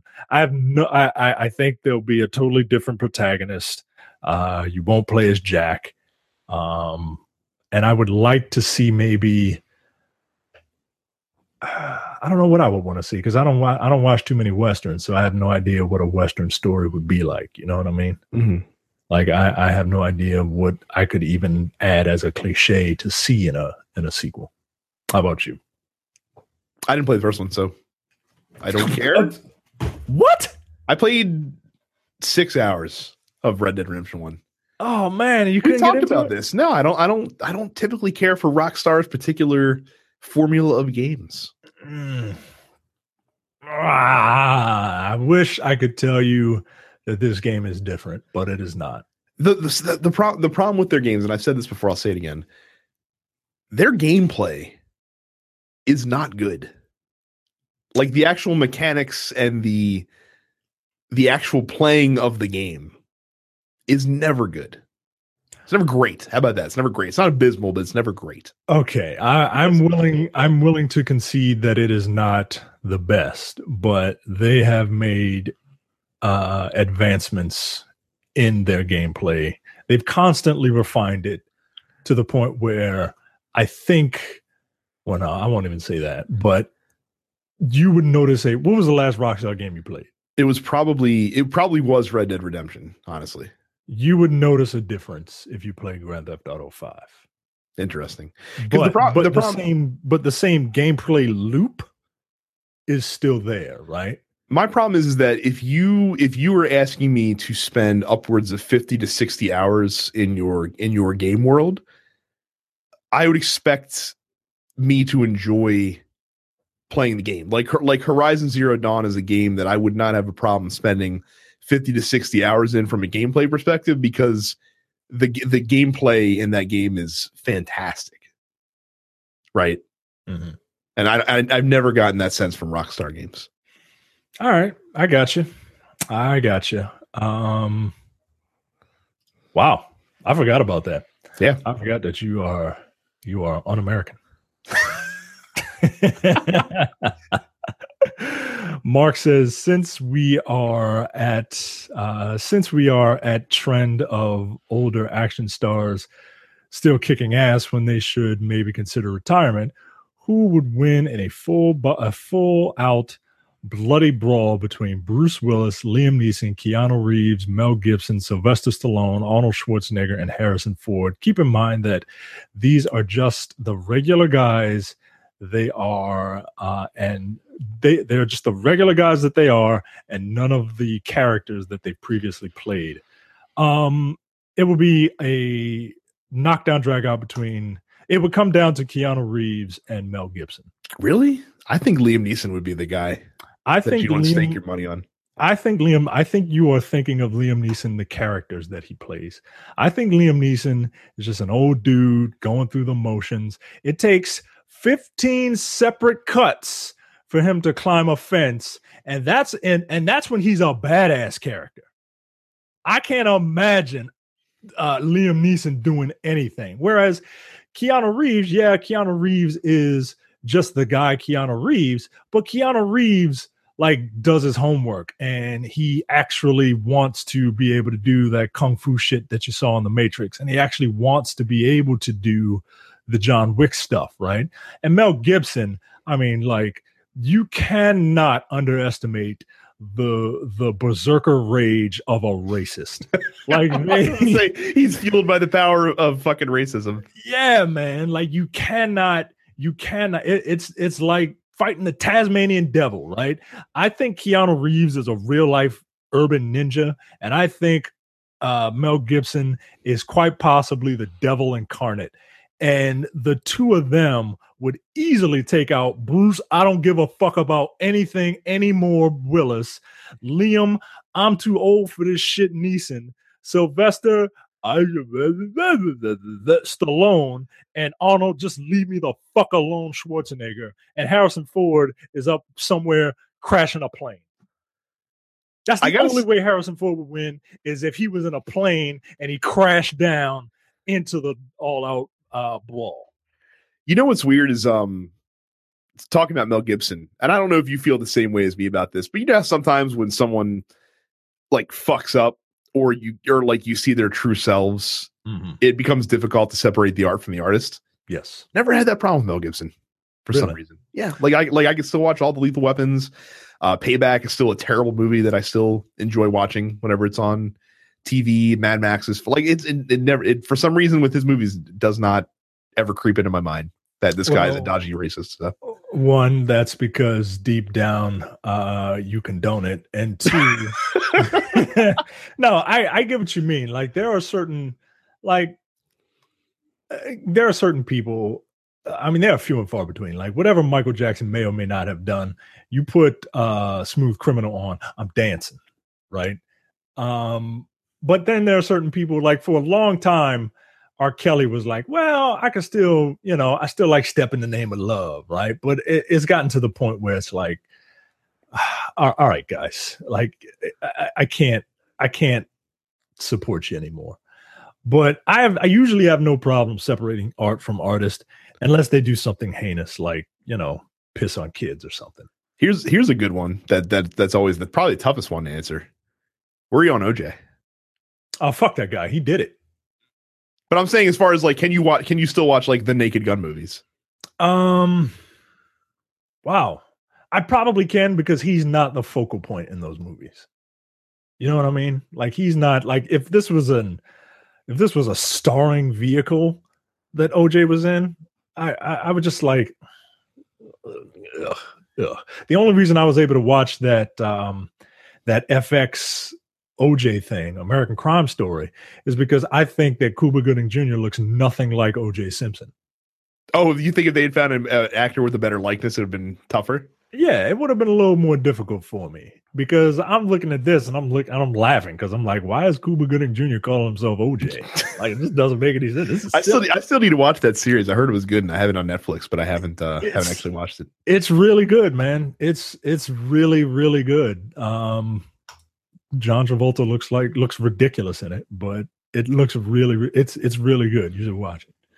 Moving on. Matthew says, why are roguelikes the work of the devil? It feels as though you don't really have control of the game. Rather, you are playing the odds that you'll have a good run this turn. Is there merit to ratchet up difficulty to the point where luck becomes a factor? Yeah, the merit's called replay value. Yep, it's the same reason people are addicted to gambling, man. You never know what you're gonna get, and people are like, "Wow, like what new trait am I going to get from Rogue Legacy from my deceased parents? Like, is it going to be a buff, or am I going to be blind in one eye?" Well, and the other reason it works too is that with like Rogue Legacy or other roguelike games of that sort, they're not asking you for a significant time investment. So if you get a shitty roll and you have to suffer through a crap run, okay, that was half an hour of my life. Not a big deal. Hit the reset button and do it again. Yeah. So if they were asking you to play like 10 hours and it sucked, then that'd be a different story altogether. Oh yeah. Look, I might have to fight somebody. Gaston says, my fiance is an extremely casual gamer. She'll only touch the occasional Mario game and mostly plays the mobile stuff.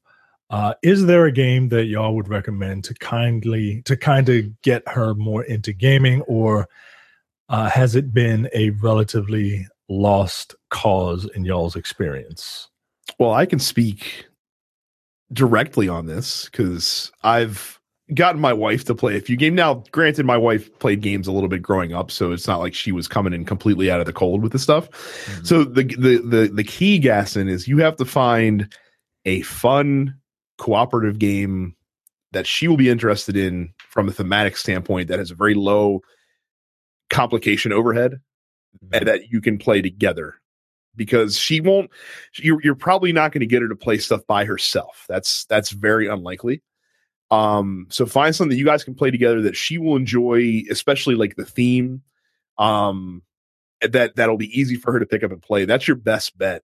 The Lego games, a lot of people look at them as kids games. Those games are easy to play and they're fun. If you can find one that has a theme that she is down with, then that would be good. The newer Mario Brother games, like the side-scrolling ones that play like the old school ones, those can be played cooperatively. That'd be a good way to do that as well. And as she gets comfortable playing, and if she finds stuff that she likes, you might be able to spin her off into other things that you would rather play. Like, for example, like my wife started playing a lot of the Lego stuff, but now she'll play Diablo 3 with me, and she's quite good at it. So, if your fiance is an artsy person and you're feeling daring, try Journey. It's low impact. It's beautiful, in my opinion. It takes just enough skill that a person would have to know what the two analog sticks do, like forward, back, and strafe versus looking. If she could do that, I would try Journey. Like Brad said, Lego games are always great.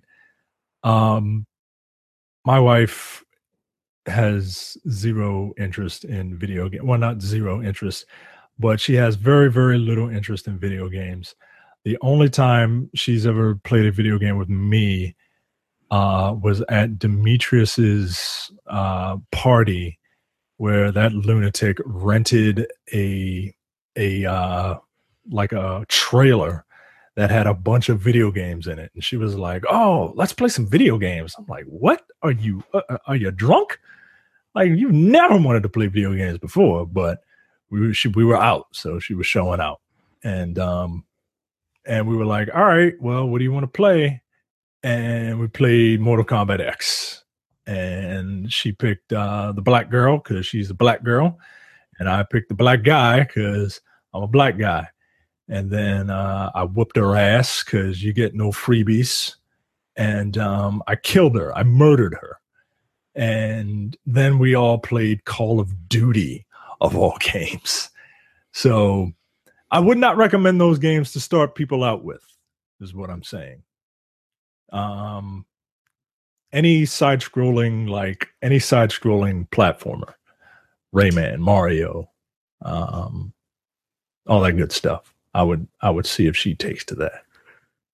Johnny posts a GIF of Link slapping Zelda's ass and giving the thumbs up.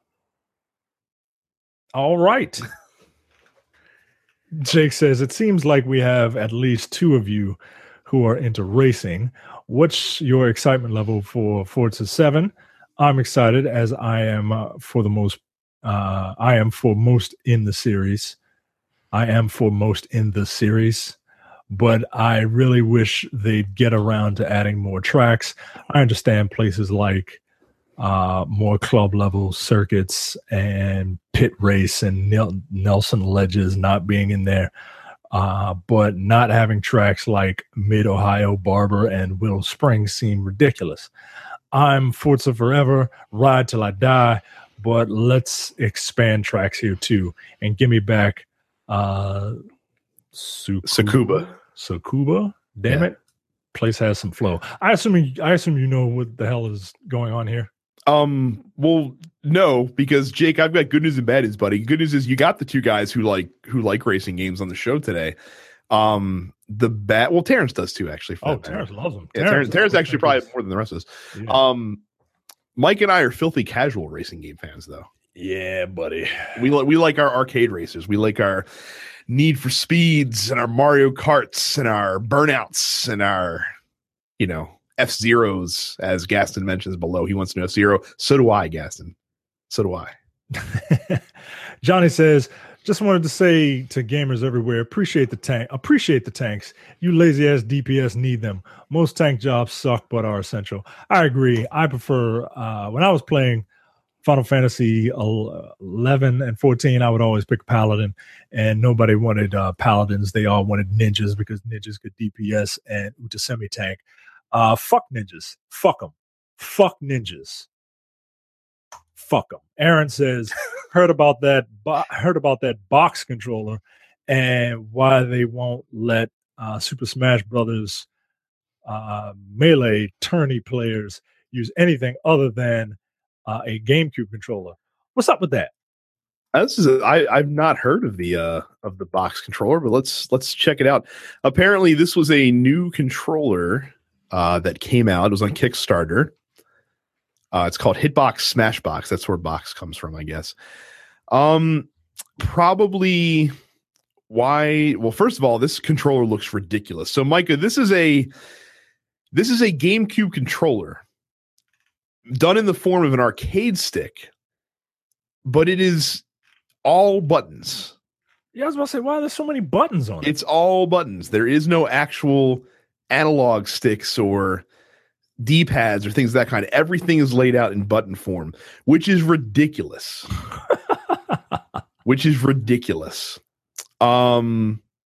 Why can't they use these at Smash Brothers Melee? I don't know. That's a good. I didn't realize that they restricted GameCube controllers at Evo for that. I mean, but it's I don't know. Maybe you have an advantage in that. I honestly I don't know. There must be some sort of advantage that one can think of in having instead of the digital inputs coming from the stick in 8 directions, you have them laid out for you in 8 directions. So maybe you can palm the I have no idea. I can't imagine why anyone would spend this when this was on Kickstarter. It was $200 to get one of these things. You can really realistically only use this with Smash Brothers. That seems like a lot of fucking money to spend on a controller that you can only use for basically one game. I mean, apparently you can use it on PC as well. I guess that makes sense. But yeah, I don't know. This is not a controller that I would ever buy. I can tell you that much. Johnny says, Micah, get a Pro Controller for your Switch. It's a must. Duly noted. I will get one on Friday. Stuart says, if you could have the Bond franchise crossover with another movie franchise, which would you choose and why? Oh, man. That's tough because if it was going to cross over with anything, I would need it to be like a legit spy franchise, not anything fucking stupid.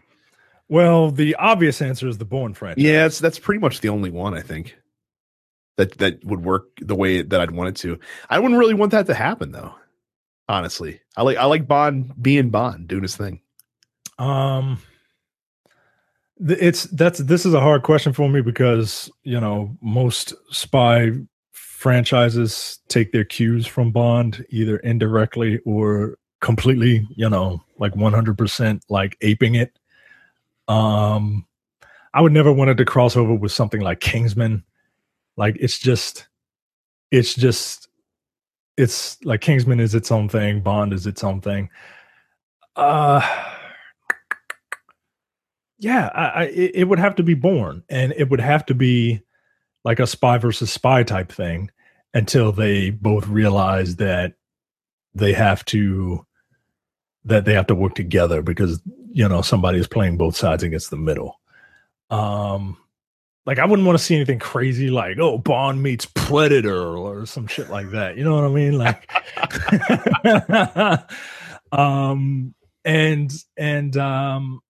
I would think it would have to be like an action franchise. Like Bond, like you said, Bond is its own thing for me. Mark says, if you guys could work for one gaming studio doing whatever, which would it be? BioWare. And do you guys ever wonder if all Terrence needs is a hug? Maybe. I ain't hugging him. I ain't touching him. Get the hell away from me. Probably Blizzard for me. Blizzard? Seems like a cool place to work, yeah. Probably, yeah. I could see that. Mine would definitely be BioWare. I like what they do over there. Like even if the world wants to pretend that what they do isn't good, I enjoy it. Randy says, what's your favorite WWE entrance? If you could have an entrance at work, what music would you choose? Oh man, Now, any music or wrestling music? I mean, I'm assuming it's wrestling music. So when we have to qualify this, is this regular entrance or is this? Can we include unique entrances, like one-off versions of an entrance in this mix as well? You can do both. Okay. Honestly, my favorite entrance is probably Triple H's entrance. Which one? his standard one where he does the whole water bottle at the ramp and then walks down, climbs up on the apron, takes the swig, spit giant fucking water spit at the top with the extra. You got to have the extra water spit at the end too, otherwise it doesn't work. So I think the Triple H probably my favorite entrance on a regular basis. I would think. Music is easy for me. It's either Perfection or Pomp and Circumstance. See, I thought about Pomp and Circumstance, but I especially like that specific version of it. You got to go with Steve Austin though, don't you? Let people know you're there right away. That's a top 5 for me. Yeah, that's a top 5. The thing about a good wrestling entrance is you got to hook somebody within, like that first note has to be something iconic, right? Like what's that dude's name? Bobby Roode, right? Like hearing Glorious come out. Oh, wait, actually, I'm changing my answer to that. That's the one. That's the one that I need. Like that's amazing, right? Like it's glorious, right? So, yeah, like any one of those 3 are pretty amazing to me. As far as entrances go, I mean, I like Shinsuke's entrance, but like I wouldn't want people who are like dormant epileptics to find out that they're epileptic. You know what I mean? I wondered the same thing whenever his entrance starts. I'm like, man, shouldn't they have like an epilepsy warning before he comes out? Like, this seems like a bad idea. You start hearing them violins, you better shut your eyes, man. I also like Bray Wyatt's entrance, and I like Bray Wyatt's entrance before the WWE put the fireflies on his little Titantron in the background. Like when it was just organic and people just threw up their cell phone flashes. I thought that was pretty cool. And you can never go wrong with Jericho. Like the entrance and the song is one of the top 5 for me when it comes to like combination of both. Chris Jericho's ability to constantly iterate himself is really underrated, I think, in wrestling lore. Like the fact that dude's been doing his thing for 25 years and he still came up with one of the best bits of his career like a year ago. Yeah. and it was the same thing like when he first came back after that long absence and like all he added was that light up jacket. Yeah. It's like, holy shit, like that's awesome. That's a wrinkle I didn't even know I needed to the Jericho entrance. But there it is. Jay says, is Jay the black version of Niles? No, Jay is not the black version of Niles. I actually liken Jay more to Frazier than Niles, honestly. Yeah, absolutely. Like Jay is the type that thinks he's the smartest guy in the room all the time, and he has all the answers all the time. He's not Jay. You're not neurotic like Niles is. No, you're quite the opposite. Like you are a hot-tempered know-it-all lunatic. You're a blowhard is what he is. Right. And Frazier, like both guys are exceptionally bougie, but Frazier takes steps to be outwardly bougie. Yeah. Like he wants everyone to know his level of bougination. And I feel like that Jay is the same way in that regard. You have no idea. Oh, I do. Yeah, well, yeah, you've been to his house. I was gonna say I've known the man now for 5 years, 6 years now. So yeah. He's got a book on beer. Like, all right, dude. All right, get out of here with your gluten allergy that you've never had before. but all of a sudden you have it. Get out of here. Chris says, in your opinion, what's the worst movie that the majority of people love? Man, who loves bad movies? there's a few that come to mind. Drive, I think, is relentlessly overrated. I hate that movie. I remember liking it. I guess that proves your point. There you go. I don't know what the worst movie that the majority of people love. I mean, a lot of people like them Transformers movies. Maybe not this last one, but those things constantly made money. Although they made their money overseas, so I guess that doesn't really count. Yeah, I don't know who. I try not to associate myself with people who like bad movies. That's my cop-out answer, and I'm going to stick to it. Anthony says, fan cast a modern-day Street Fighter movie. Wish I'd seen this one before. Chun-Li is Ming-Na Wen. Still? Because of course she is. Still? Yup. Okay. Absolutely. She can still do it. Gal is John Cena. That's an easy one. That's a super easy one. Let's get the easy ones out the way. I liken Ken to be either Dolph Ziggler. I always thought Dolph Ziggler is like a perfect Ken Masters, right? But if you want like a real actor, maybe like a Bradley Cooper type. Yeah, I could see that. That would work, actually. That would work out really well. See, Ryu's tough. Ryu's tough because I'm trying to find a Japanese guy, and I'm sorry, I'm just gonna have an Asian guy. I love Daniel Dae Kim, and I think Daniel Dae Kim is badass enough, right? From his performance as Johnny Gat. I think he's a good looking dude, right? So you can get the fucking hot Ryu thing going, and the guy's a decent actor. I like Daniel Dae Kim for Ryu. Honda is tough, but you don't need to have Honda in this Street Fighter movie. So you don't that's the thing. You don't need to get every single character. Well, I was thinking the original 8. Okay. How about Street Fighter 2? Well, how about like you have to have that Bison, right? And that's the thing, man. I want you to use stock footage of Raul Julia. That's what I want you to do. You can't think of an actor that would do a good job playing that role like legit instead of like hamming it up. You know who I always thought would be a good Bison? Sid Vicious, the wrestler. He always scared me, man. Like he always scared me. I don't know what it was. I think you could get like a Josh Brolin to be a half decent M. Bison. He can be pretty serious and fierce dude. Oh, that's a good idea. That's a good idea. He's his Cable pictures came out today. Yeah. If he can be Cable, he can do M. Bison. Yeah, I like that idea. Sagat. I mean, who's a tall Asian person? I don't know. You know who they would have cast to play Sagat if it was 2003? What was that? Michael Clark Duncan. they would have just retconned the race. Tell me I'm lying. Oh God. Tell me I'm wrong.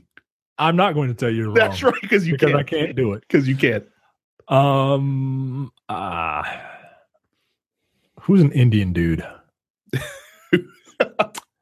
Dev Patel. The latest game show on Dead Pixels. Who's an Indian dude? No, not Dev Patel. Who's either Russell Peters? Is Russell Peters Indian? Or the guy from the Daily Show who was like the Indian correspondent? Simon Minaj. There you go. That's he could be Dawson.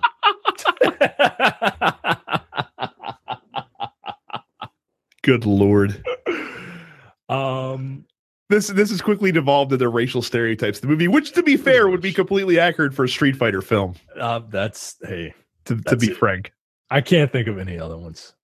Yeah, that's one. If I had seen before, we could have prepped, but we did not look. James says, "How did you all meet, and how did you get into gaming?" We all met through GameStop. Yes. And I got into gaming back in 1985 when my grandmother bought me a Nintendo Entertainment System, much to the chagrin of my parents, and fell in love with it ever since. Yeah, my dad had an Atari that we used to, and an NES that we used to mess around with, and then I got my own, I think in 89, I want to say, and that was the end of that. Yeah, that was it. She wrote. Daniel says, do you think there's an oversaturation of third-party / indie titles in the market? Yes. I will check you on that once you're done reading the question.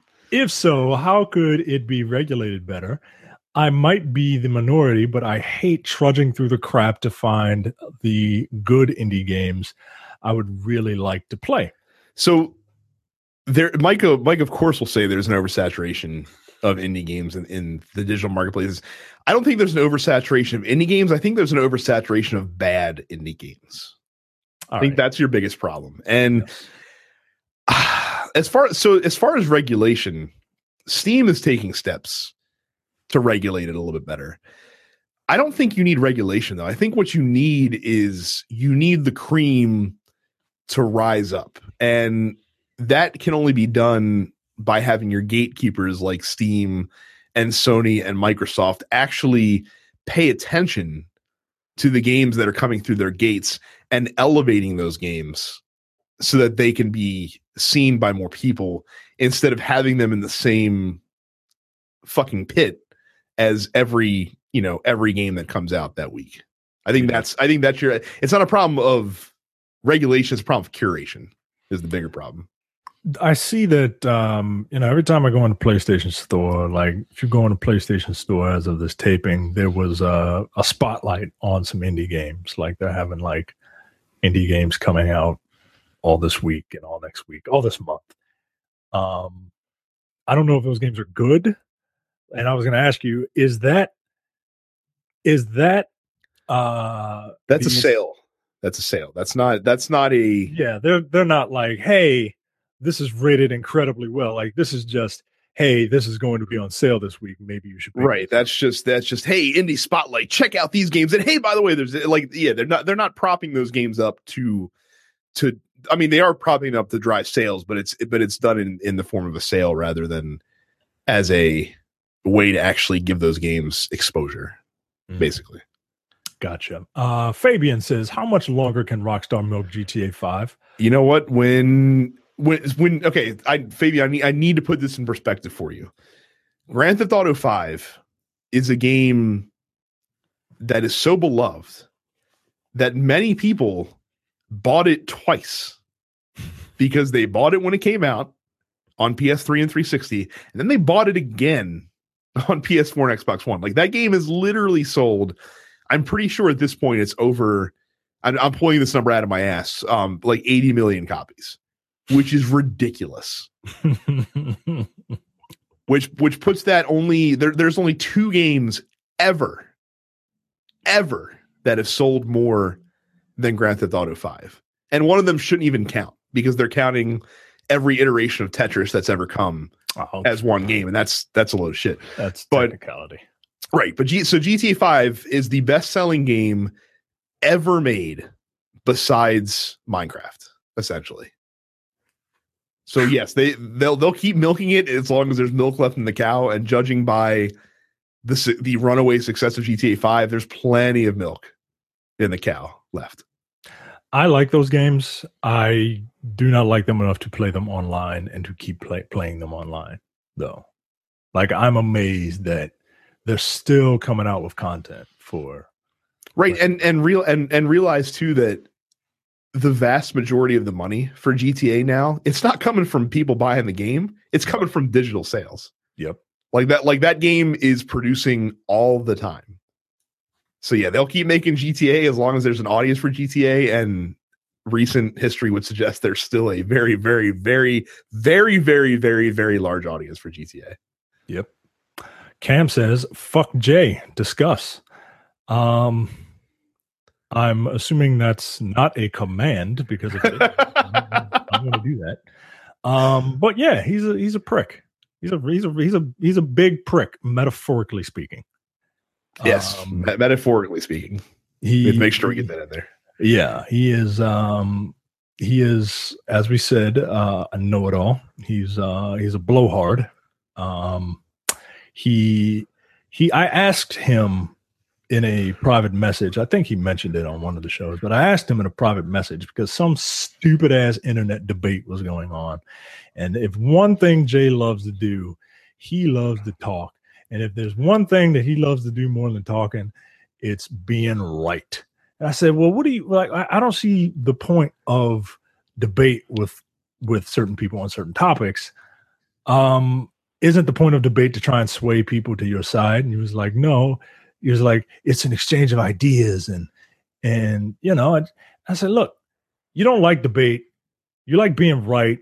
And you like people knowing, you like telling people that you are right. And he was like, yeah. He's a dick. He's a dick. I've known him for years. He's always been like that too. Don't let that high-pitched voice fool you. He's a bit of an ass. Trey says Night Trap physical version goes on sale this Friday. Also, what do you guys think of folks breaking Limited Run's website to flip all the last releases for cash?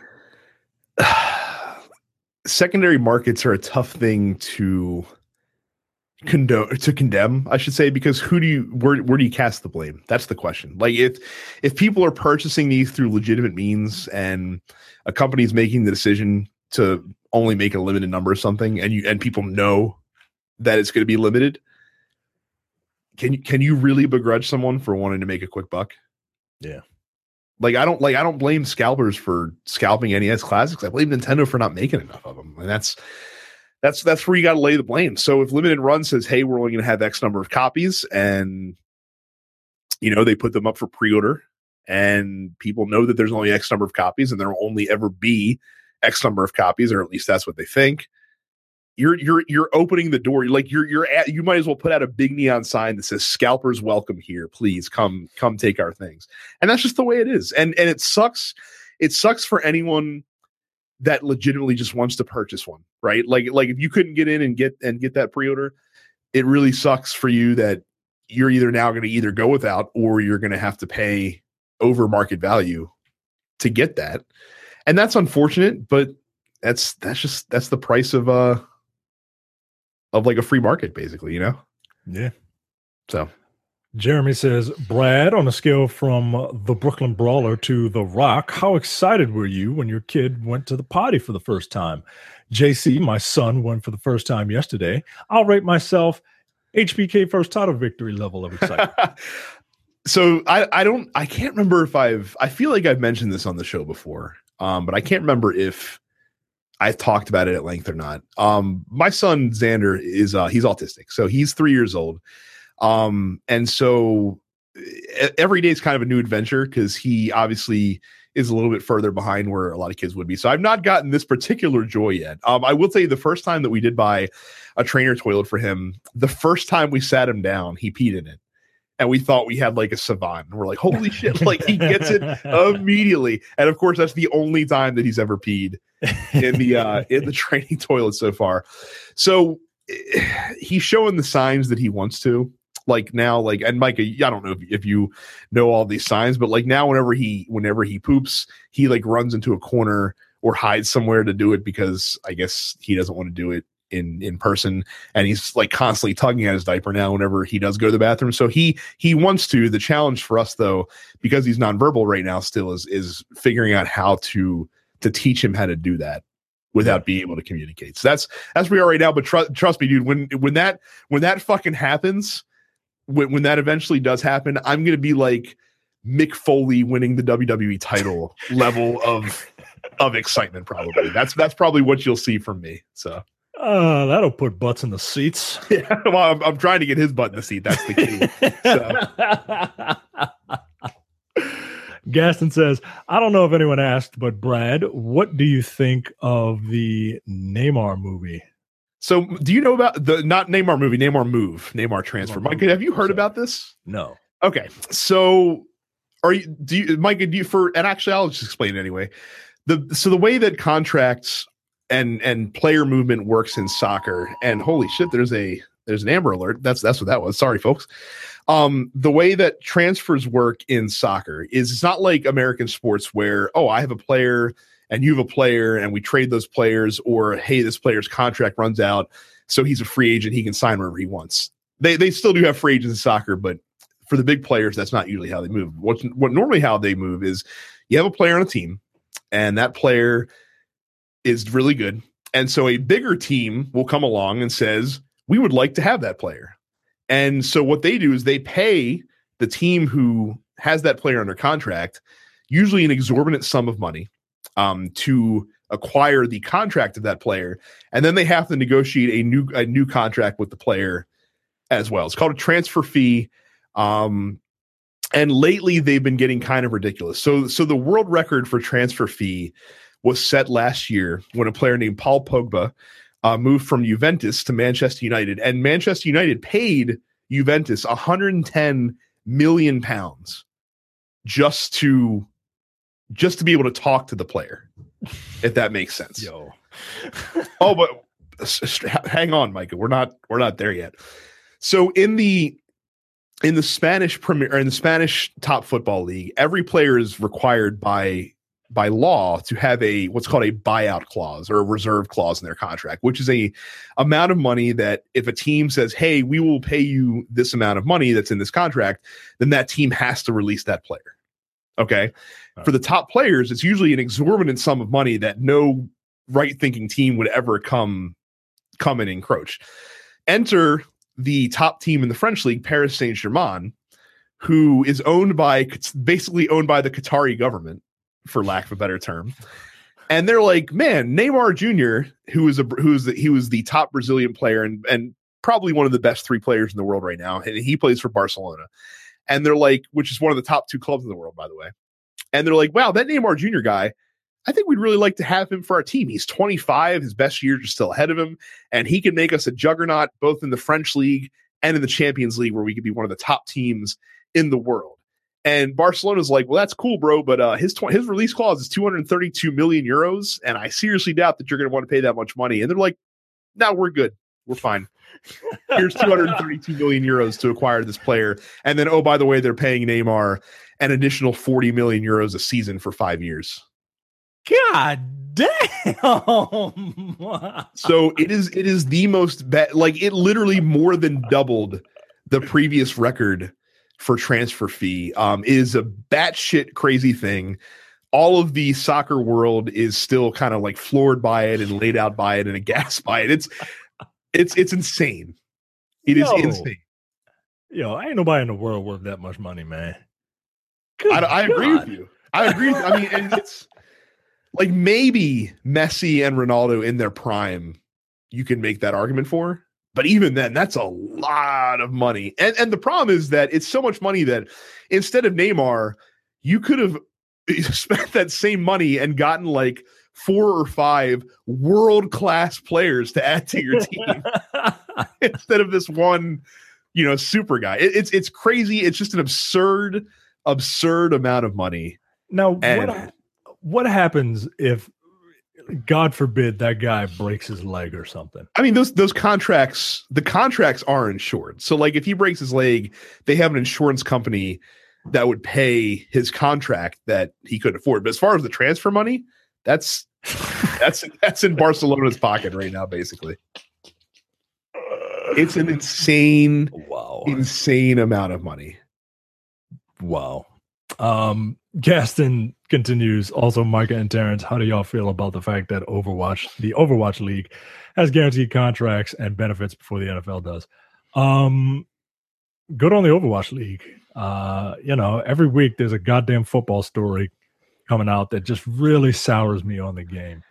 I'm first of all, I'm way ahead of you in that department in the first place. But the problem with the NFL is that if their players union had any leverage at all, they could get guaranteed contracts. Mm-hmm. The problem is that when pretty much all of your owners are like, the NFL is their hobby. That's not where the bulk of their money came from. Right. That's just their toy that they play with on the side. So if the players were like, you know what, we're going to strike until we get guaranteed contracts, the owners will just sit back and be like, okay, how long can you wait to not get paid? Because I can wait a hell of a lot longer than you can. So it's a problem because the NFL is the only North American sport that doesn't have guaranteed contracts. Like the only, and that's why to compensate for that, players, that's why I never mind holdouts that players do, like with training camps, they're trying to get new contracts. And that's why I also don't mind when players negotiate for super big signing bonuses, because those bonuses are the only guaranteed money that they get. The team could sign them to a 5-year contract, 2 years later say, we don't want this guy anymore, cut him, and they don't owe him a dime, but they do still owe him the full amount of the signing bonus that they agree to. Yeah. So. This season, I'm just out of it. Like, I think I might join you in watching like football and not. Hey, like I said, I was on the anti-NFL bandwagon before it was cool. So yeah, never forget that when the NFL doesn't exist in 20 years, because because the top athletes won't want to play it anymore, because they actually want to walk and talk by age 40 still. Oh God. Brian says, have any of you guys played Warframe? If so, what do you think about it? I think this might be up your alley, Brad, for the Diablo-esque nature of it, as it's very much all about that sweet, sweet loot. I remember, because Terrence talked about this on the show, and I remember being interested in it, but the problem is I don't have time for another lifestyle game to find its way into the mix. I really don't. Like, I'd like to give Warframe some time. I've downloaded it because I planned on checking it out. But when you're playing Diablo and you're playing FIFA and you're playing Destiny, it's just hard to find the hours to dedicate to another game that requires a lot of attention, essentially. I knew a person who had Destiny and Warframe and preferred Warframe to Destiny. He just liked the way it played. He dug the atmosphere. He got into the lore of it. I never really got into it because I was playing Destiny at the time. But I might look. I'm not even gonna lie and be like, "Oh, I'll check it out." Like, I probably won't. But hey, if you are enjoying it, that's all that really counts.